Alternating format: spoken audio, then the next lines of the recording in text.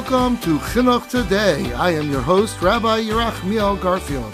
Please join me as we highlight innovative ideas and inspiring people from the world of Chinuch. Hello and welcome to another episode of Chinuch Today podcast. This is Yerachmiel Garfield, and today we are going to meet Mrs. Tamar Nusbaum. There is so much to learn about Mrs. Nusbaum and her journey. I spent a little more time than usual on the first half getting to her project, but I found it to be fascinating because here is a caring mother, a previous teacher who taught in different schools, both more yeshiva-oriented and more modern, in town, a little bit of out of town, and you get to hear the perspective of someone who really wants to make a difference, who's thinking about her family, who's thinking about the reality of teaching in different environments, and has something to give and to share with Klal Yisrael. And it's really amazing to hear her journey, starting from right out of seminary and being thrown in a classroom, to now developing this curriculum on her own, going out on her own, both financially and operationally, and developing a curriculum about Tefillah because it's meaningful to her. She feels passionate about it, and she feels she has something to say and to give to Klal Yisrael.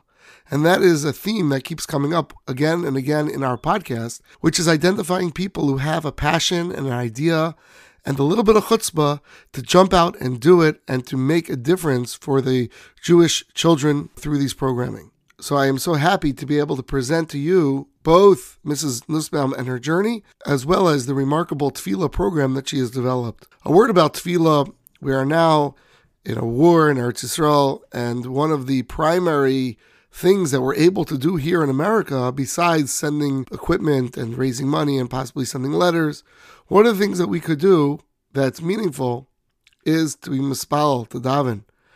In fact, Torah Masorah has put out a few times already that the children should get together and daven, and this forces us as mechanchim to think about how are we making tefillah more meaningful. I was talking to a manal recently about how challenging it is to deal with davening, especially in the teenage years of a high school where the expectation is that all the boys come to davening, and how so many kids struggle with it. It's not surprising. Teenagers have a hard time getting up early in general, and certainly an activity such as davening, which takes some of the greatest focus, awareness, knowledge of the words and of their meaning, and a deep and true relationship with Hashem that how could a 15, 16-year-old have developed? And all of that has to come together to make a successful davening. So it's really hard. And I think we're sometimes guilty of almost weaponizing the experience to the point that when children get older and they're free from our clutches and they are not being forced to go to davening, our goal should be that then they go to davening. That when times are difficult for them, or as an adult and they experience life, that they have such a good and meaningful experience of davening at a young age that they value that part of their life and not chas v'shalom see it as a burden or a negative association. I think our schools and our community has come a long way with this.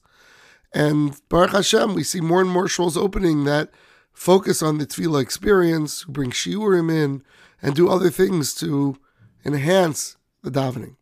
And so this is really what Mrs. Nusbaum is focused on, giving our children the tools and the knowledge and the context to see tefillah for the beautiful thing that it is. And I will say that just meeting Mrs. Nusbaum and hearing her talk with such conviction about the beauty of davening itself is an inspiration to me and helped me appreciate and continue to try to learn more and open new vistas of my experience with tefillah. And I hope your listening to this has a similar impact. Here is Mrs. Nusbaum. Welcome to another episode of Chinuch Today. We are thrilled to have a very timely discussion with Mrs. Tamar Nusbaum, the founder and director of Ani Tefillah. This is a program talking about Tefillah and connecting our kids to Tefillah. What an important time. Kids are spending so much time thinking about Tefillah. We all are, and therefore we need to know how to be mechanech our kids in this way. Mrs. Nusbaum, welcome to Chinuch Today. Good to be here. Thank you. So where are you right now? Where are you broadcasting from? So I live in Far Rockaway, New York. Wonderful, wonderful. And I assume someone who develops such a curriculum is not a stranger to chinuch and to teaching. So tell me, how did your chinuch career begin? My family was always involved with klal work. So it's not, even though my father was a balabas, he started Darchei Torah in Far Rockaway. Wow.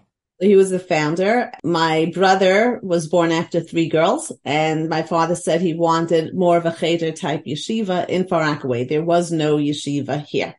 So there was always, I grew up with a dedication to chinuch, to excellent chinuch. My great grandfather, Reb Pinchas Aaron Bruder, came to America from Europe as a shochet in the late 1800s. And his daughter, Sertel Weberman, said that she missed her parents too much. So she came over with her husband, Reb Moshe, and gave birth to my great-grandmother here in America. They stood up for Yiddishkeit. My great-grandmother, who was Kayla, she had 5 children. She was born in the early 1900s. No one's exactly sure which year, but okay. We know we're getting the picture where America, Torah in America it was a desert.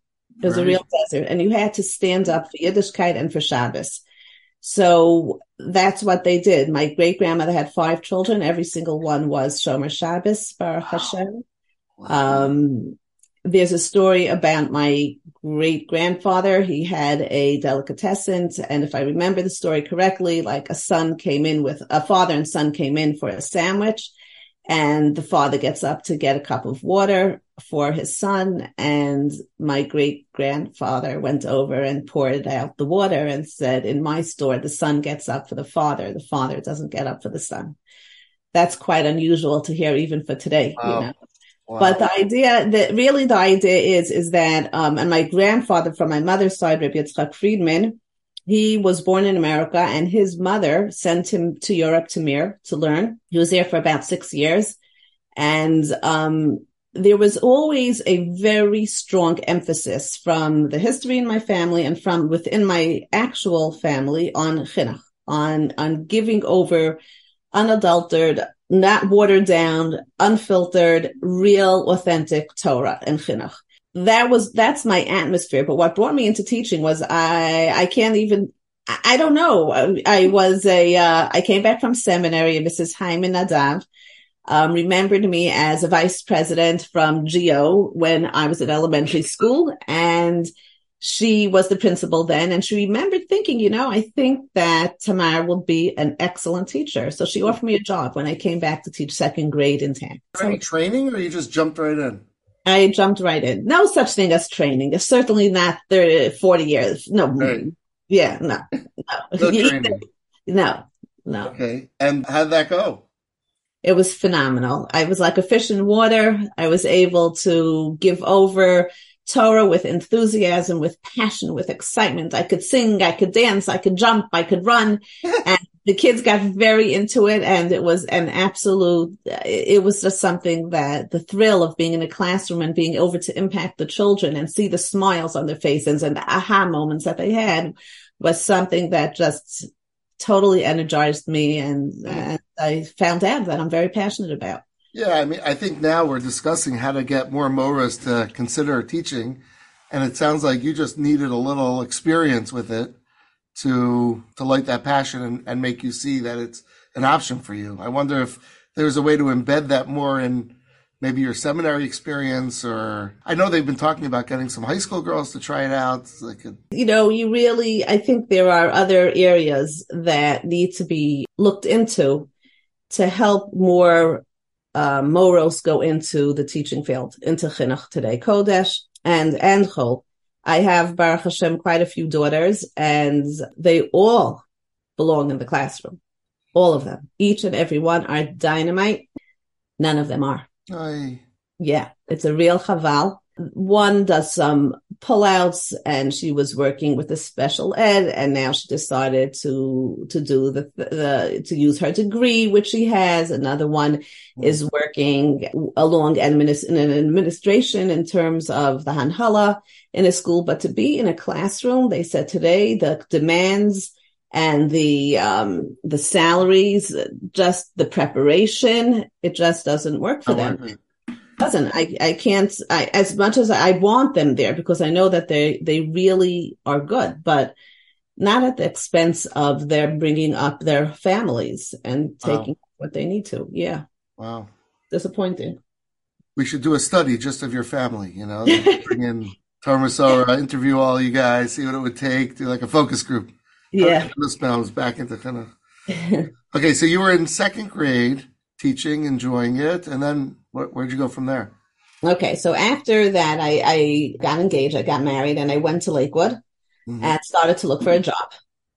And here I was coming from TAG, where I was humbly, if I could say it, I was a prize teacher.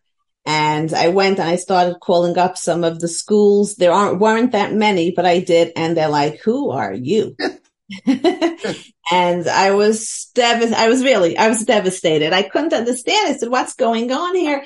And I realized Hashem is the Meichin Mitzadei Gaver. You will end up where you're supposed to end up.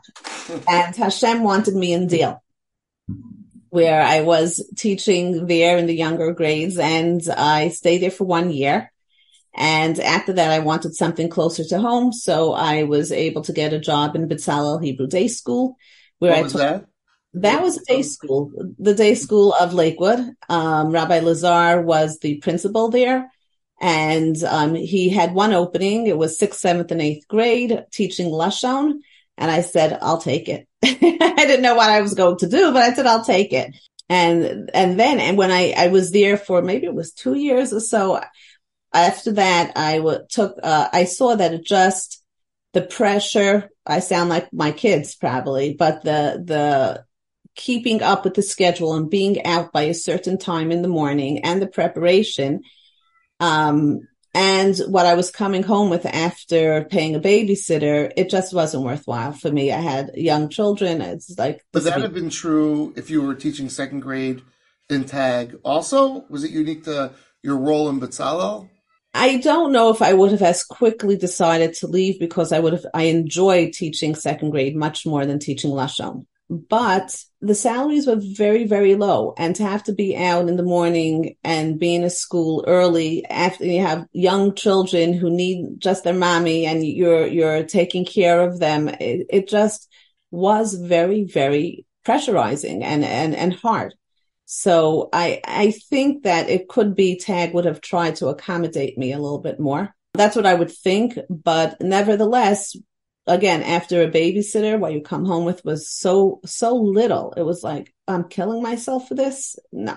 So I took a break for about 2 years. So 2 years. You taught Lashon. How did you speak Hebrew? Is that? So I learned in TAG. I actually learned in TAG where it was Ivrit B'Ivrit. When I taught there, I had to speak Ivrit B'Ivrit. That's how I had to teach. And I could carry on a conversation with Israelis. I definitely need to brush up on it because I haven't done it in a long time. But even today, like when I speak to anyone who went to TAG at my time, which is talking about a long time ago, we all say that we basically could speak Hebrew. We could go to Eretz Yisrael and we're very comfortable and we could have conversations. In retrospect, that's totally out of style, I think. I don't know. I don't know any schools that really do that from the more yeshiva-oriented schools. But do you think that's an important component of the curriculum? So it's interesting you're asking me that because I see and feel that I gained a lot from knowing Lashon and from being able to speak it. But there is a consideration that I enjoy Lashon HaKodesh. Don't ask me about French. Don't ask me about Spanish. It doesn't pull me, but Lashon HaKodesh does. And Lashon in general, which is different, conversational Hebrew and Hebrew is different. But I do enjoy it, and it gives me. I like it, and I feel that being that I realize I have a pull into the language, not all children do. So it has to be taken into consideration when teaching Ivrit B'Ivrit, watching the children, seeing are they able to absorb it or not. Do you feel it helped you learn Torah better? Yeah, definitely. It definitely did. But I will tell you that I still have to work at it. It's not like, oh, I'm an Israeli and I could just read a Rashi and read a Tefillah or a Ramban and say, oh, I got it. Sometimes I have to read it a few times and I have to go slow and that's okay because I have the tools and I have the understanding for it. If you were making a school today, the reason I'm so interested in this is our school is sort of at a crossroads with regard to Ivrit. We used to have a lot of Ivrit. When the school was founded, it was trying to attract a broader clientele, I guess, and now it's a little more yeshiva oriented. So we're sort of like shifting on our Ivrit and trying to analyze it. And so I wonder if you were starting a school today, and there was no political implications. It was purely educational. Would you teach Ivrit B'Ivrit? So it's something actually that I did think about. I do feel that if Ivrit is taught from the preschool, from the time that the children come into the school, and you start with conversational Hebrew, put this away, cut, use your scissors to cut, raise your right hand for Shema, and you speak in Hebrew, that is a time when the children will not fight it as much. They will be able to absorb the language more, and they will start to get a very good foundation. I also feel that if there would be transparency between what's happening in Lashon in the elementary grades, for example, if there are high frequency words that are used in Chumash, and you're talking, let's go into Lech Lecha, where you have Eretz and you'll have Av, but you'll have verbs like Linsoa and Laleches, Halach and Nasa. If you could take those words and create, this is like a dream a little bit of mine, create a unit on transportation, on when it comes to Vayera, you would do something on hospitals, taking it, using the words, Bikdusha, you're not talking about, it has to be done right and thought out clearly, but taking the words from the Parsha and saying, okay, we're learning about how Avram Avinu didn't feel well and he had to sit and take those shorashim or the high frequency words that were in it and create a unit that is more, quote, conversational so that the words resonate with the children. You do that while they're simultaneously learning that Parsha with similar words, verbs, and high frequency words. The children will absorb it better. But you need a whole system and it needs to be really thought out. But I do think there'll be success there. I think part of it is a lot of our teachers don't have such strong tfisa in the language. And so it's very hard for them. Like if the teachers know Ivrit, it's easy to integrate and it comes sort of natural. There's a Rebbe in Atlanta, second grade Rebbe, Rabbi Hiller, amazing Rebbe, and he throws Ivrit in. By the end, the kids basically are doing most classroom functions with Ivrit. But they lose it by fifth grade, or even fourth grade. But because he's so strong, he speaks perfect Hebrew, he's able to integrate it very easily. And I think that's also part of the challenge. Yeah, it is. It's a big challenge. Also, when it comes to the language, I also feel that we love, and it's great to get an Israeli teacher who teaches, Ivrit B'Ivrit. They know the language, but they become sometimes, not always, but they because maybe of their comfort level, I'm not sure exactly why, but they know Ivrit B'Ivrit and they will not hear of it another way, even if a child is really struggling. What I have found in my career in Chinuch is when I would give teachers training and I would have Israeli teachers and I would speak in English, I would give a workbook, a teacher edition that's in English, they would inevitably say to me, can you please translate it into Hebrew for us? I'm like, Mama Lashon is Mama Lashon. There's a comfort level.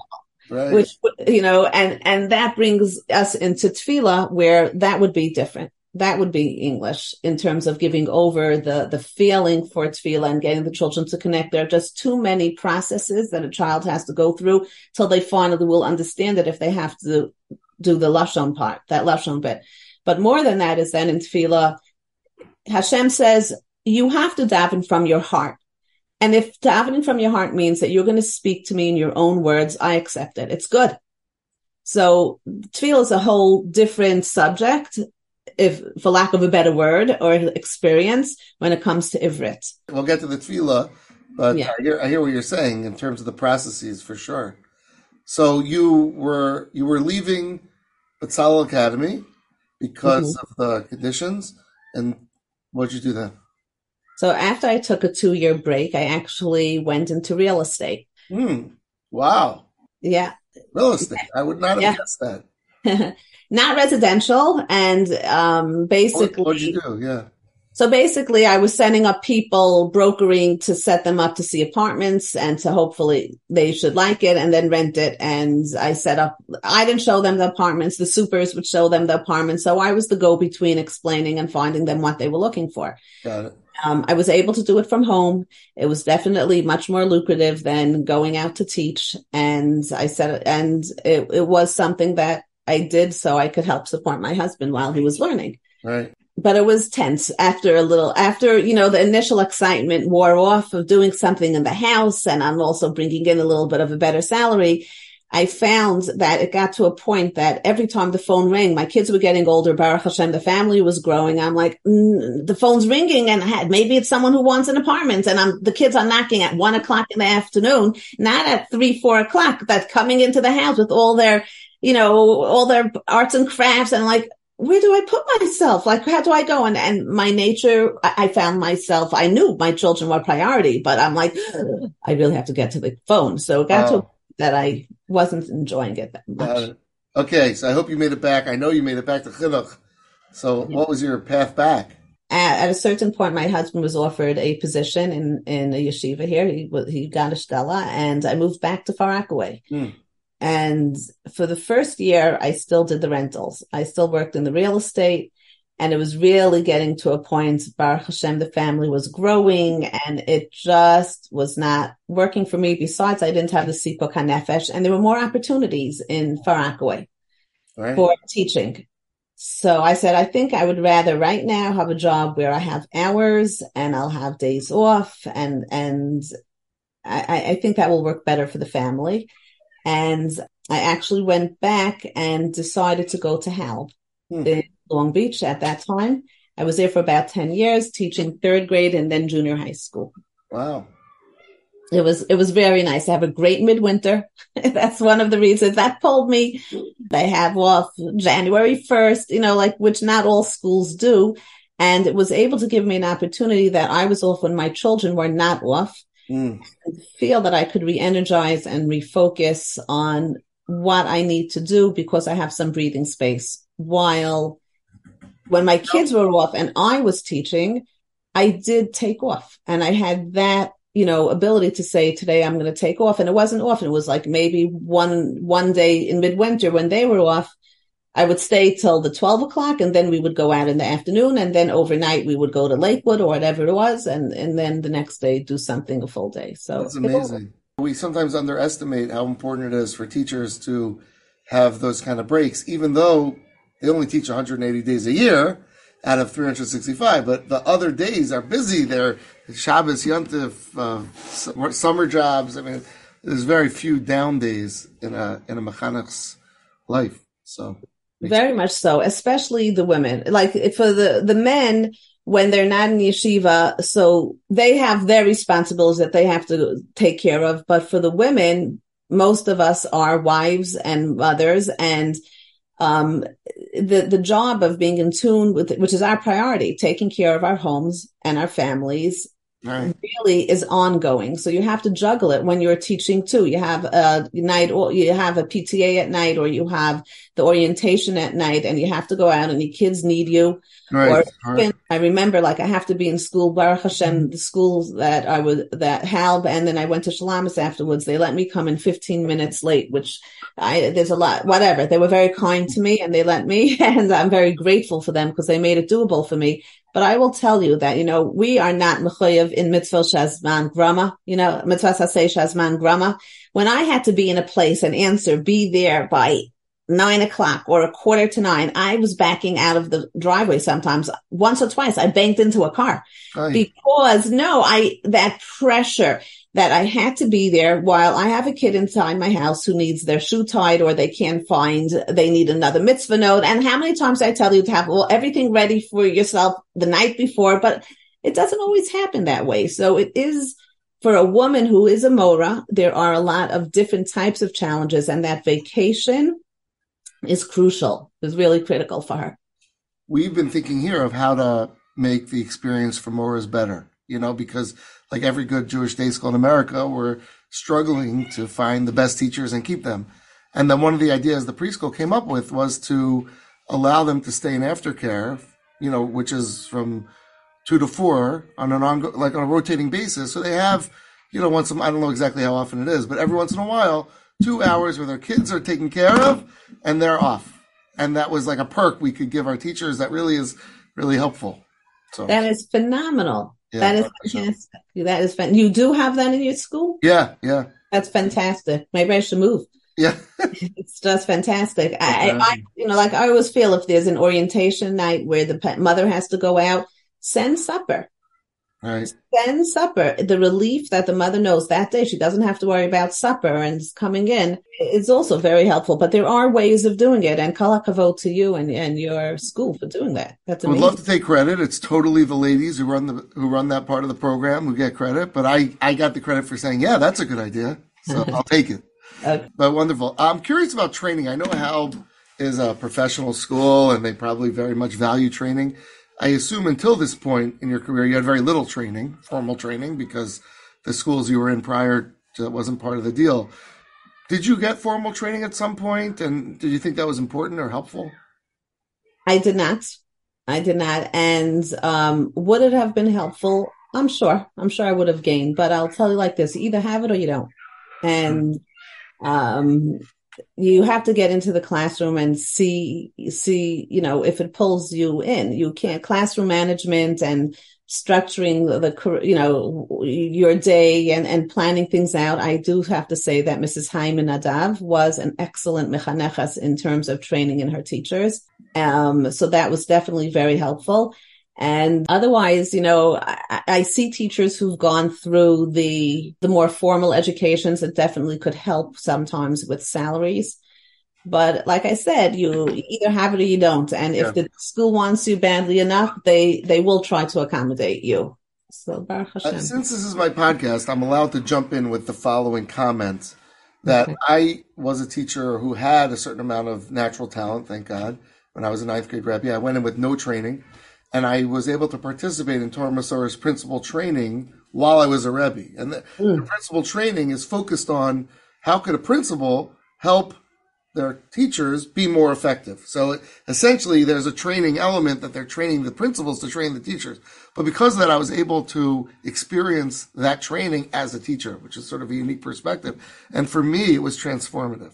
So I would just put out there that for all of our impressionable listeners, that even in my opinion, even for those very talented people, obviously it's better to have natural talent. And if I had to choose between someone with natural talent with no training and someone with no natural talent and training, I would take the person with the natural talent 10 times over the other.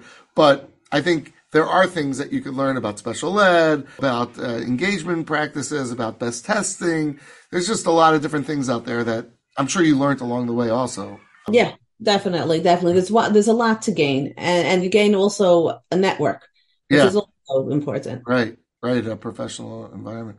Okay, Hal was it 10 years? What grade were you teaching in Hal? I was teaching third grade, and I was also doing junior high school after maybe it was 7 years teaching. How did you compare those ages?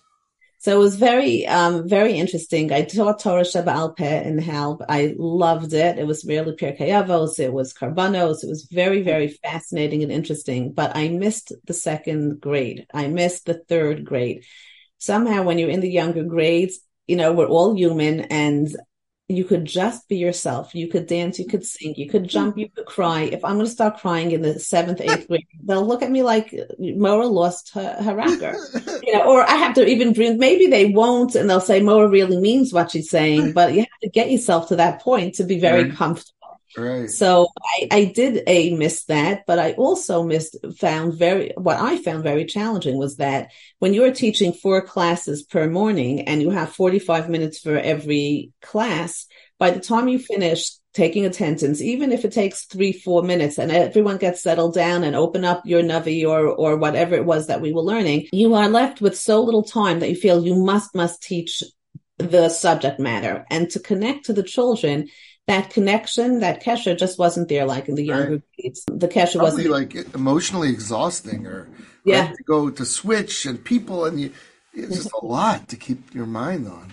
It was, even though like still today, like I could meet some of my students when I go to Cedarhurst and they're walking down the street and they will remember things that I told them from junior high school and also from the elementary school, very much so. Even it's interesting when I taught in elementary school in the 3rd grade Shmona Esrei, so I I felt that it's important to teach Hebrew English. Like when saying, Baruch Atah Hashem, you are the source of everything. That's how I should teach it. They should say the English, thinking in my mind that at some point in their life, when they're ready to really concentrate on what they're saying, they will have the English at their fingertips. So I asked Reb Shmuel Kamenetsky, can I? And he said, yes. He said, I can. Yeah, so that's how I taught it. So I had kids come over to me. Some of the students, I'll meet them, say, Mora, I remember Atachonein Ladam Das. And it was, yeah. So that was special. But that kesher is different. It's different with the children and with the parents too. Okay, and then you went to Shalamis. Then I went to Shalamis. I went back to second grade there, where I did Haschalas Chumash. And again, I loved it, and they were wonderful. They were wonderful to me. They let me come in also that 15 minutes late. They were very accommodating. At that point, I had a much larger family, and Baruch Hashem. And do you feel there's a big difference between second grade and third grade? Yeah. Really? Yeah. The critical thinking skills, the ability to write quickly, to read better, that all affects what you're teaching, how you're teaching it, and the amount that you're teaching. They're a little bit more mature, but both of them were just fantastic experiences. They're still young enough that I could dance as much as I want. Okay, good. Okay, so now you are, I lost track, but you're a good 15 to 20 years into your career here. You've taught in a number of schools. What happens next? So the next thing was very interesting. At that point, my third daughter was getting married. And you commit. You don't know how it's going to happen, but you commit and you trust in Hashem. And Hashem was very kind and good to us. And after Sukkot, which was when she got married, we were approached by a principal that I worked with in Hal, that it's called COJDS, the Consortium of Jewish Day Schools, and they're looking for someone to write assessments based on Lashon Kodesh skills in the lower grades. Because principals don't feel that after the children are learning Chumash from year to year, that the children can still independently learn Chumash. They don't know what's happening in the classroom, what skills they know, what they don't know. Can I help them? So he remembered that I did create assessments for my students that were non-pressurizing. In other words, they were like coloring sheets. They were activities for them, which in this day and age, also taking into consideration what our parents, we have to take everything into consideration. Parents don't want their children under as much pressure as they used to be under. For whatever reasons it is, that seems to be a fact.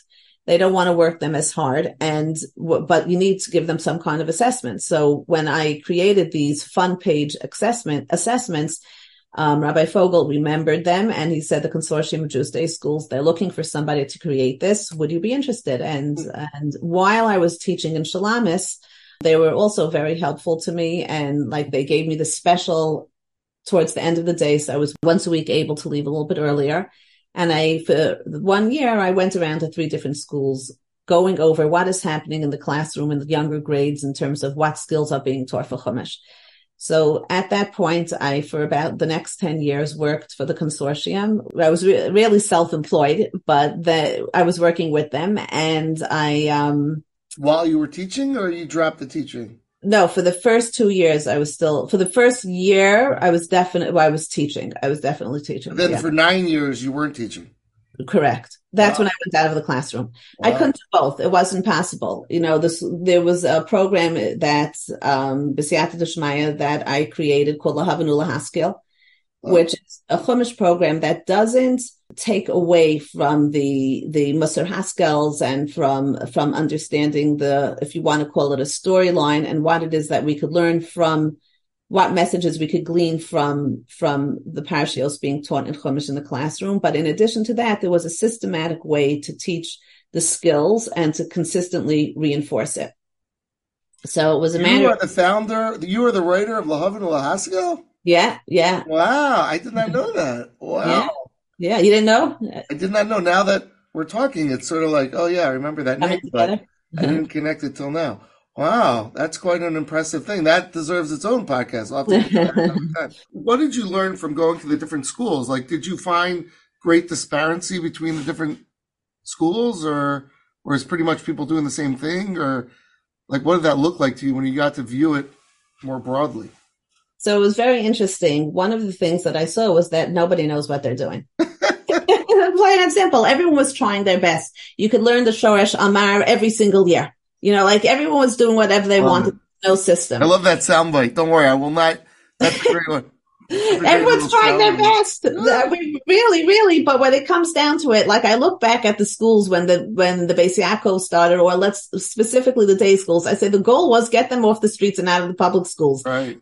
Now we're at a different point. Right. But the truth is after I went around seeing how the skills and what was happening and just giving out skill sheets to the teachers to teach, I approached the consortium. I said, this is not making sense. Teachers, it's like we're telling them they're going to be assessed on skills, but they don't know when to teach the skills. They don't understand Vav Ha'ipach. They don't understand the mapikeh at the end of a word. They don't understand an enu segel nun vav at the end of a word. I said, it's like asking, and then we come to them and say, we're assessing you, and they get very defensive. I said, that's not the way, it just doesn't make sense to do that. And it's not going to get them on board. And would you be okay if I try to create a system in terms of teaching Chumash through the psukim, and then when and where to add which skills? Great. So we didn't know what would happen. And at that point, there was the one, I worked for somebody who said, give it a try. And then Baruch Hashem, you see what happens. Yeah, I mean, how many schools? Like 200 schools use it or more, something? More. Wow. It's translated. Yeah, Baruch Hashem, yeah. No, it's a very successful program. Okay, we're still far from Tefillah. We're getting there. We're getting there, yeah. So you're working 10 years, now you're 9 years out of the classroom. Now you didn't have that problem working from home, I guess, because your kids were older. They weren't coming in with their arts and crafts projects, right? You're able to focus and. No, they were. I had the younger ones doing that, but it was very doable because I took full-time help, which I never had. Wow. And I had to, that was the only way to survive. Also, I have this thing, once you have marrieds, I want them to be able to come to my house whenever they need or want. Wonderful. So I like to have the guest room ready at all times, and I needed help. Okay. So I took the cleaning help, and then I also still had younger children. Wow. I had a 6-week-old when my oldest got engaged. Oh, wow. Wonderful. So Baruch Hashem, we were quite busy, but the juggling was better. And it was more doable. And I had a Jewish babysitter who I was that personally, thank you Hashem, I was makbid on all the years that the children should have. If I have to have a babysitter, she has to be Yiddish. Sometimes it could work out, sometimes not. But like I said, I thank HaKadosh Baruch Hu for that. And she was very helpful to me too. So with all that in mind, I went into the schools. I did the Lahavanu Lahaskil. It was more doable. I did stop teaching because I couldn't do both at the same time. And then what happened was as I went through the schools and it was establishing relationships with teachers, with administrators, with principals, and with parents, because parents would call me and say, you don't know what you did for my child, because even if, let's say, a child struggles in Kriya, once they see the parts of a word, which was teaching them Lashon, they were able to understand the makeup of words. It helped them read. Once they had high frequency words that were being reinforced consistently, it helped them see those words as they kept appearing, even if it had different prefixes and suffixes. So I had a relationship with a lot of different people from different backgrounds, different genders, different ages. And there was one thing that everybody kept saying to me, what you did for Chumash and how you have made, it was a game changer. Could you please do that for Tefillah? And across the board, like I said, whatever background, gender, type of school, Shomer Shabbos, they were like, we do the Tefillah every single day from year to year.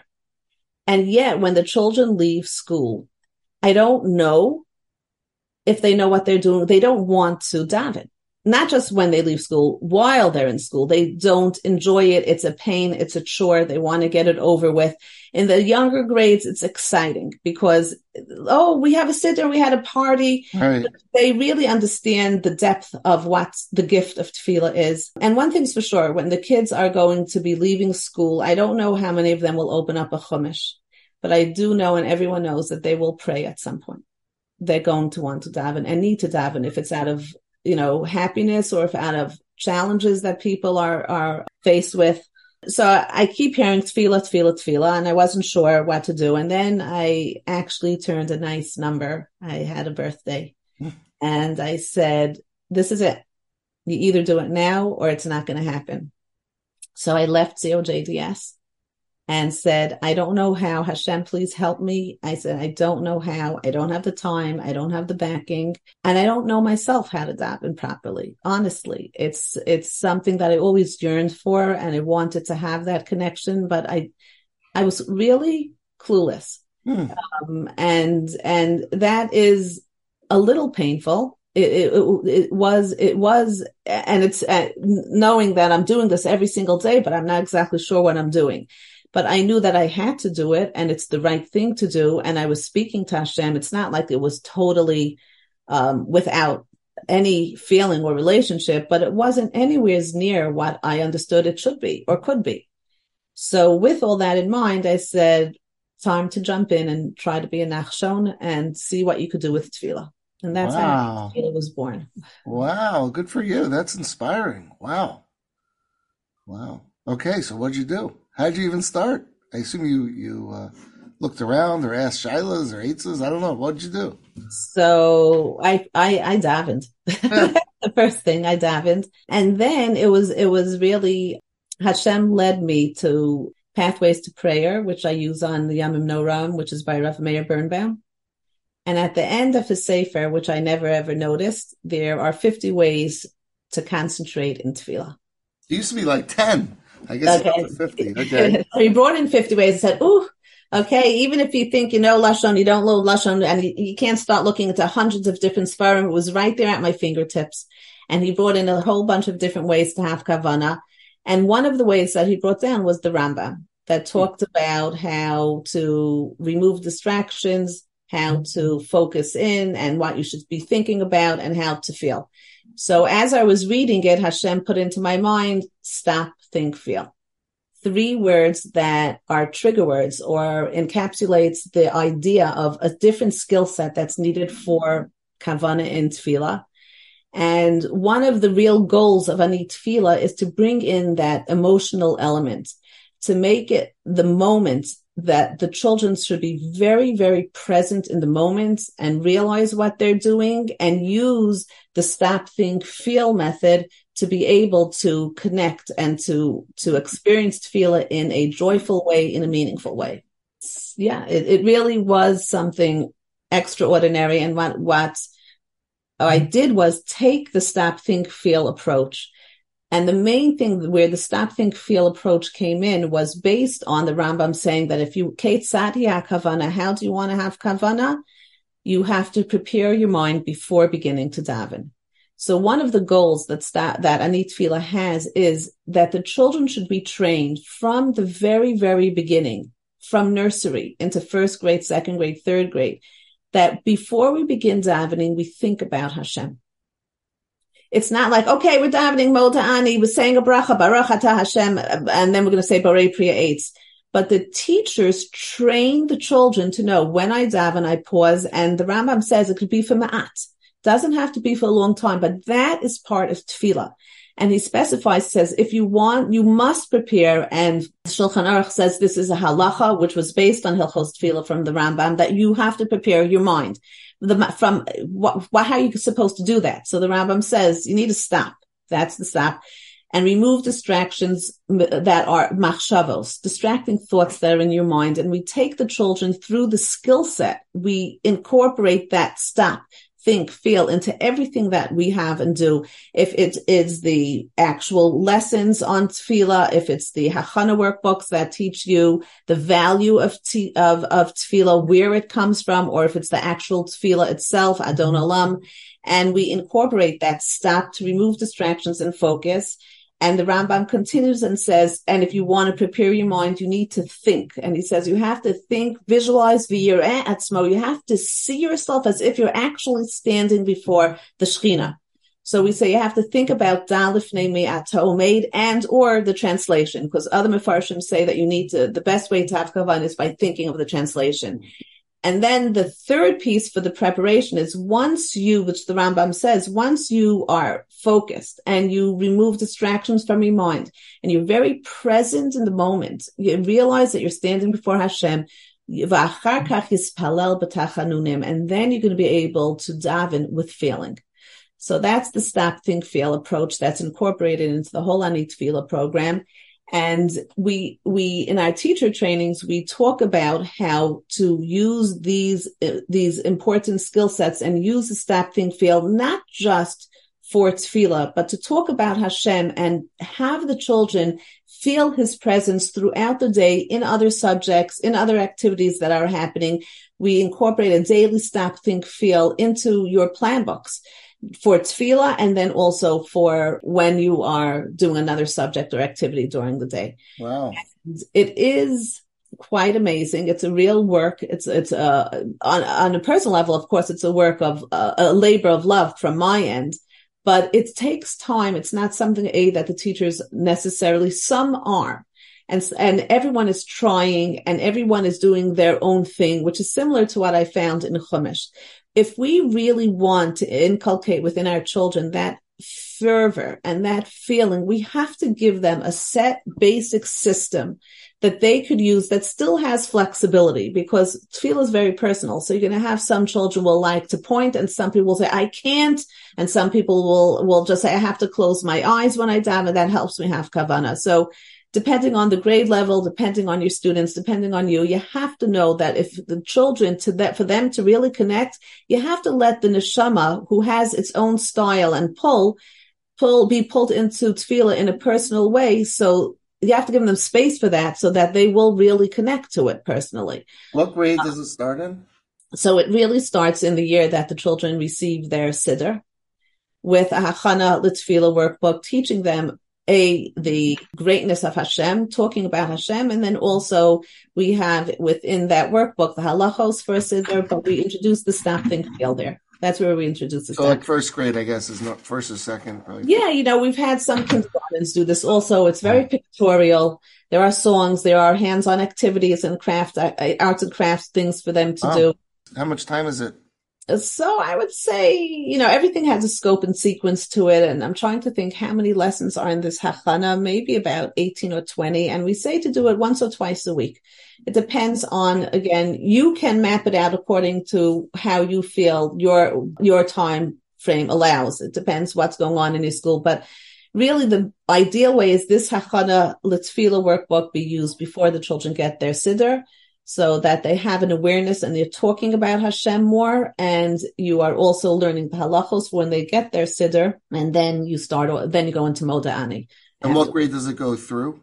So right now, actually, you have it pretty much going through third and fourth, because every year we try to increase our material so that every grade will have something to do with tefillah, stop, think, feel, preparing your mind. The idea is that there needs to be a system, and it isn't going to be just one teacher on his or her own doing it. It will definitely make an impact if you have one teacher, and sometimes you have a teacher that could wake up the students and stir their neshamos so that they really do connect and they will remember it forever, because once a neshama experiences purity, kedusha, emes, connection, they will want to come back to it. But with a system in place and it's reinforced from year to year, it gets into the children in such a way that there is no other way to daven, that this emotional piece and the skills that are needed are there, and B is it takes time to develop these skills. The tefillah is about a relationship with Hashem. And if you want any relationship, it takes time to cultivate relationships. It doesn't just happen. And it changes from day to day, depending on what's doing in your life and on your frame of mind too. So it's a lifelong experience, a lifelong journey. But if we can give the children the tools, the knowledge, the awareness of this is so valuable and why it's valuable, and be able to connect to tefillah formally and informally, we have not just given them the gift for life, we have opened up doors for them that they could never have if not for davening the way and experiencing it the way we're really supposed to. Really beautiful. Did you have to ask any shilas or get a dracha about any sensitive points, or issues that came up? So it's interesting. When I did have shilas or anything sensitive, I did ask Reb Shmuel Kamenetsky, my husband's Rosh Yeshiva, my shilas that I had. And everything that otherwise is, I showed even the workbooks and the materials to the Rosh Yeshiva. And he just couldn't get over it. This was before I started. I actually got into schools. Everything has a source, and then the editor is a tremendous Talmud Chacham who reviews everything. He's very medactic on how things are given over. I personally it's a pachad for me to give over these concepts of tefillah. It has to be 100% accurate. You're not talking about, this is like a whole different realm. We're talking about HaKadosh Baruch Hu and how he runs the world and us having the ability to ask him for things, to thank him for things. So it is a big responsibility. And I will tell you that every single time I sit down, the pachad doesn't go away from me. It's there.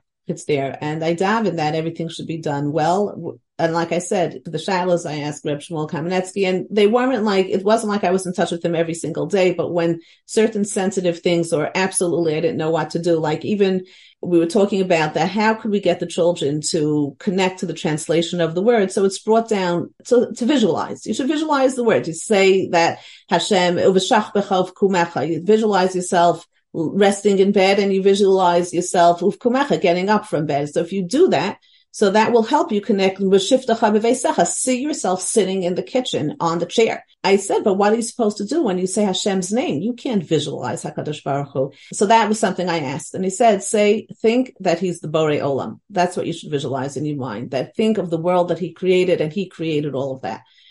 So I have asked, and everything, like I said, has a source. And it's interesting because a few years ago when we started the program, I was at an expo and someone from the Hasidische Welt came over and saw the program. She's like, this has to be, and every single type of Jew, if you're affiliated, if you're not, if you're Sephardi, if you're Hasidish, if you're Lubavitch, Yeshivish, everyone's saying, we need this. And someone from this Hasidische Welt said, we need it in the Yiddish speaking world. Can we translate it? And we worked out with her. We got an excellent translator, an excellent editor, also Yeresh Chaim, very, very crucial. We're Baruch Hashem in a lot of Yiddish-speaking girls' schools right now. And one of the things that they saw was the makar, that everything had a makar. So Baruch Hashem, it's pulling in a lot of schools from all different backgrounds. And we started with 5 schools the first year. The next year was 14. Every year we went up a little bit. Last year was about 80, and Baruch Hashem, this year we have over 110. May it continue. Wow. And what's your vision? What's your goal? I'm not sure. Honestly, I'm not sure. And really, I don't think I wish I could give a better answer. It would give me more clarity. What's happening is that I'm getting calls from all age groups. We need something for junior high school. We need something for high school. The kids just aren't connecting. What can you create for us for there? Really, the ideal way is if you go from the bottom up and you keep establishing from the get-go the connection to HaKadosh Baruch Hu through what the Rambam says, through the preparation piece, through the stop, think, feel, that when you're teaching them, and you teach them how to stop, think, feel. So when they're saying the words, like I said, like Atachonin L'Adam Das or Rifa'enu, you catch yourself and say, oh, one second. I want to focus. I want to have kavanah. Let me stop. I have to remove distractions from thoughts from my mind. And I have to really focus. You know how you focus when there's a fire in the house? You know you have to get out? Stay focused. We have to stay very, very focused. And then we think, okay, who am I standing before? And the translation of the words, that will help bring them into feeling when we say Rifa'enu, feeling the words modim. But even when it comes to praising HaKadosh Baruch Hu, very often it's hard because we have a hard time understanding the greatness of all that HaKadosh Baruch Hu gave us and the feeling of, I have to thank you for everything. So even within our program, the materials that we have will go into what it means to praise and why you would want to praise someone and give examples to help them have that experience of, oh, that's what it means to praise. I want to do that for Hashem and we don't just leave it, to their devices. Well, let's stop, think, feel about that. So that is something that if you get from the bottom up and you build on it, that's the way we daven. Even today when I daven, sometimes I'll say, okay, start davening. And I have to remind myself, 1 second, prepare your mind. Before saying Moda'ani, prepare your mind. I have to, it's not, if only I could have had that from when I started to learn how to daven, even if there are parents who are listening to this podcast now, and I'm sure that there are, with your children, when you're sitting around the table, you're getting ready to say brachos, you're getting ready to say birkas hamazon, either give over to the children and say, let's stop and think. We're standing before Hashem. We're right before Him. Wow, yeah. And if you can't, then you do it yourself and you role model for the children. So right now, before I begin to bench, there's a halacha in Shulchan Aruch that says we need to think about Hashem and realize before whom we're standing. Bring them into the present. Make the moment count. That's all that matters at that point. It will transform the way you daven. Wow. I mean, no doubt there's value moving all the way up through 12th grade. And I hope, even though that's not your area that you're most connected to is the younger grades, but there's certainly what to teach and continue to be makazik this throughout, all the way up. Absolutely. And what's interesting also is that even Baruch Hashem had a lot of opportunities to speak to adults. And their response and the reaction, even twice I led recently to Tehillim for the Matzav in Eretz Yisrael. And before every kapitel, we spoke a little bit about Tefillah. The women were crying. They were crying. They had to bring out tissues. So I was like, there are ways to open up. And they're all like, I need this for myself. I need this for my children. So where it's heading, like I said, I really wish I myself need a little clarity on that. But we are just trying to build right now from grade to grade, something to keep having this system always reinforced. The children feel it, stop, think, feel. They prepare their mind. So they'll always have those tools set and ready to go. This is amazing. How do people find out more about it or contact you? Okay, so you can, Ani Tefillah has a website. It's anitefillah.org. Mm-hmm. Or you can email me at info at anitefillah.org. But I just want to share one thing that really struck me that I saw in Reb Shimshon Pincus's Sefer, Gates of Prayer, Shari Batfila. And he brought down what Reb Chaim Vital said about 400 or so years ago. He's a Talmud of the Arizal. And he says that we are living in the days of Ikvasa de Mashiach. He said during the time of Chazal, the priority, the avoda of the day was Torah, was setting up times and structuring your day completely around Torah. And he said in Ikvasa Mashiach, the avoda of the day is, he said this hundreds of years ago, is Tefillah. That's not to chas v'shalom say that Torah isn't a priority, because it's Talmud Torah Keneged Kulam, and he discusses that when that is discussed in Rav Pincus's Sefer, how to understand that. But what Rav Chaim Vital was saying was that, and he said it clearly, the only way that we will leave the skalas is by calling out, connecting to HaKadosh Baruch Hu. It is through Tefillah. And the avoda of today is Tefillah. Just like Rosh Hashanah comes and the avoda of the day is shofar, that doesn't mean you shouldn't be learning. That doesn't mean you shouldn't be learning Daf Yomi, but the focus has to be more on Tefillah. So if everyone could say, we know and realize that Mashiach is only going to come, the final Geula, the Matzav in Eretz Yisrael will only come to its ultimate Geula end through Tefillah.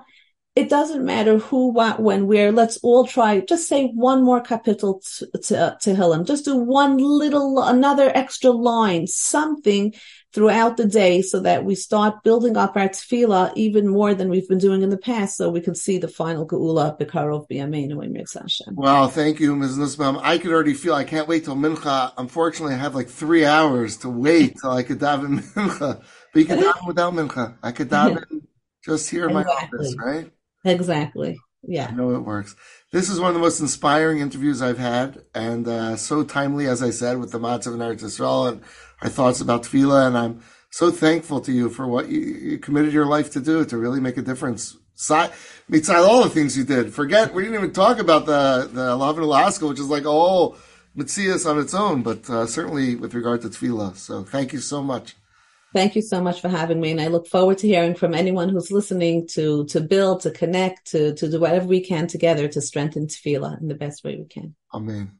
I am hoping that you had a similar experience as I did, and that right after I finished talking to Mrs. Nusbaum, I went and said some tefillos and looked forward to the next opportunity I had to say Shemona Esrei, because hearing her talk about tefillah, hearing her talk about the opportunity that tefillah is for all of us, is truly inspirational and something that I'm sure we all want to give over to our children.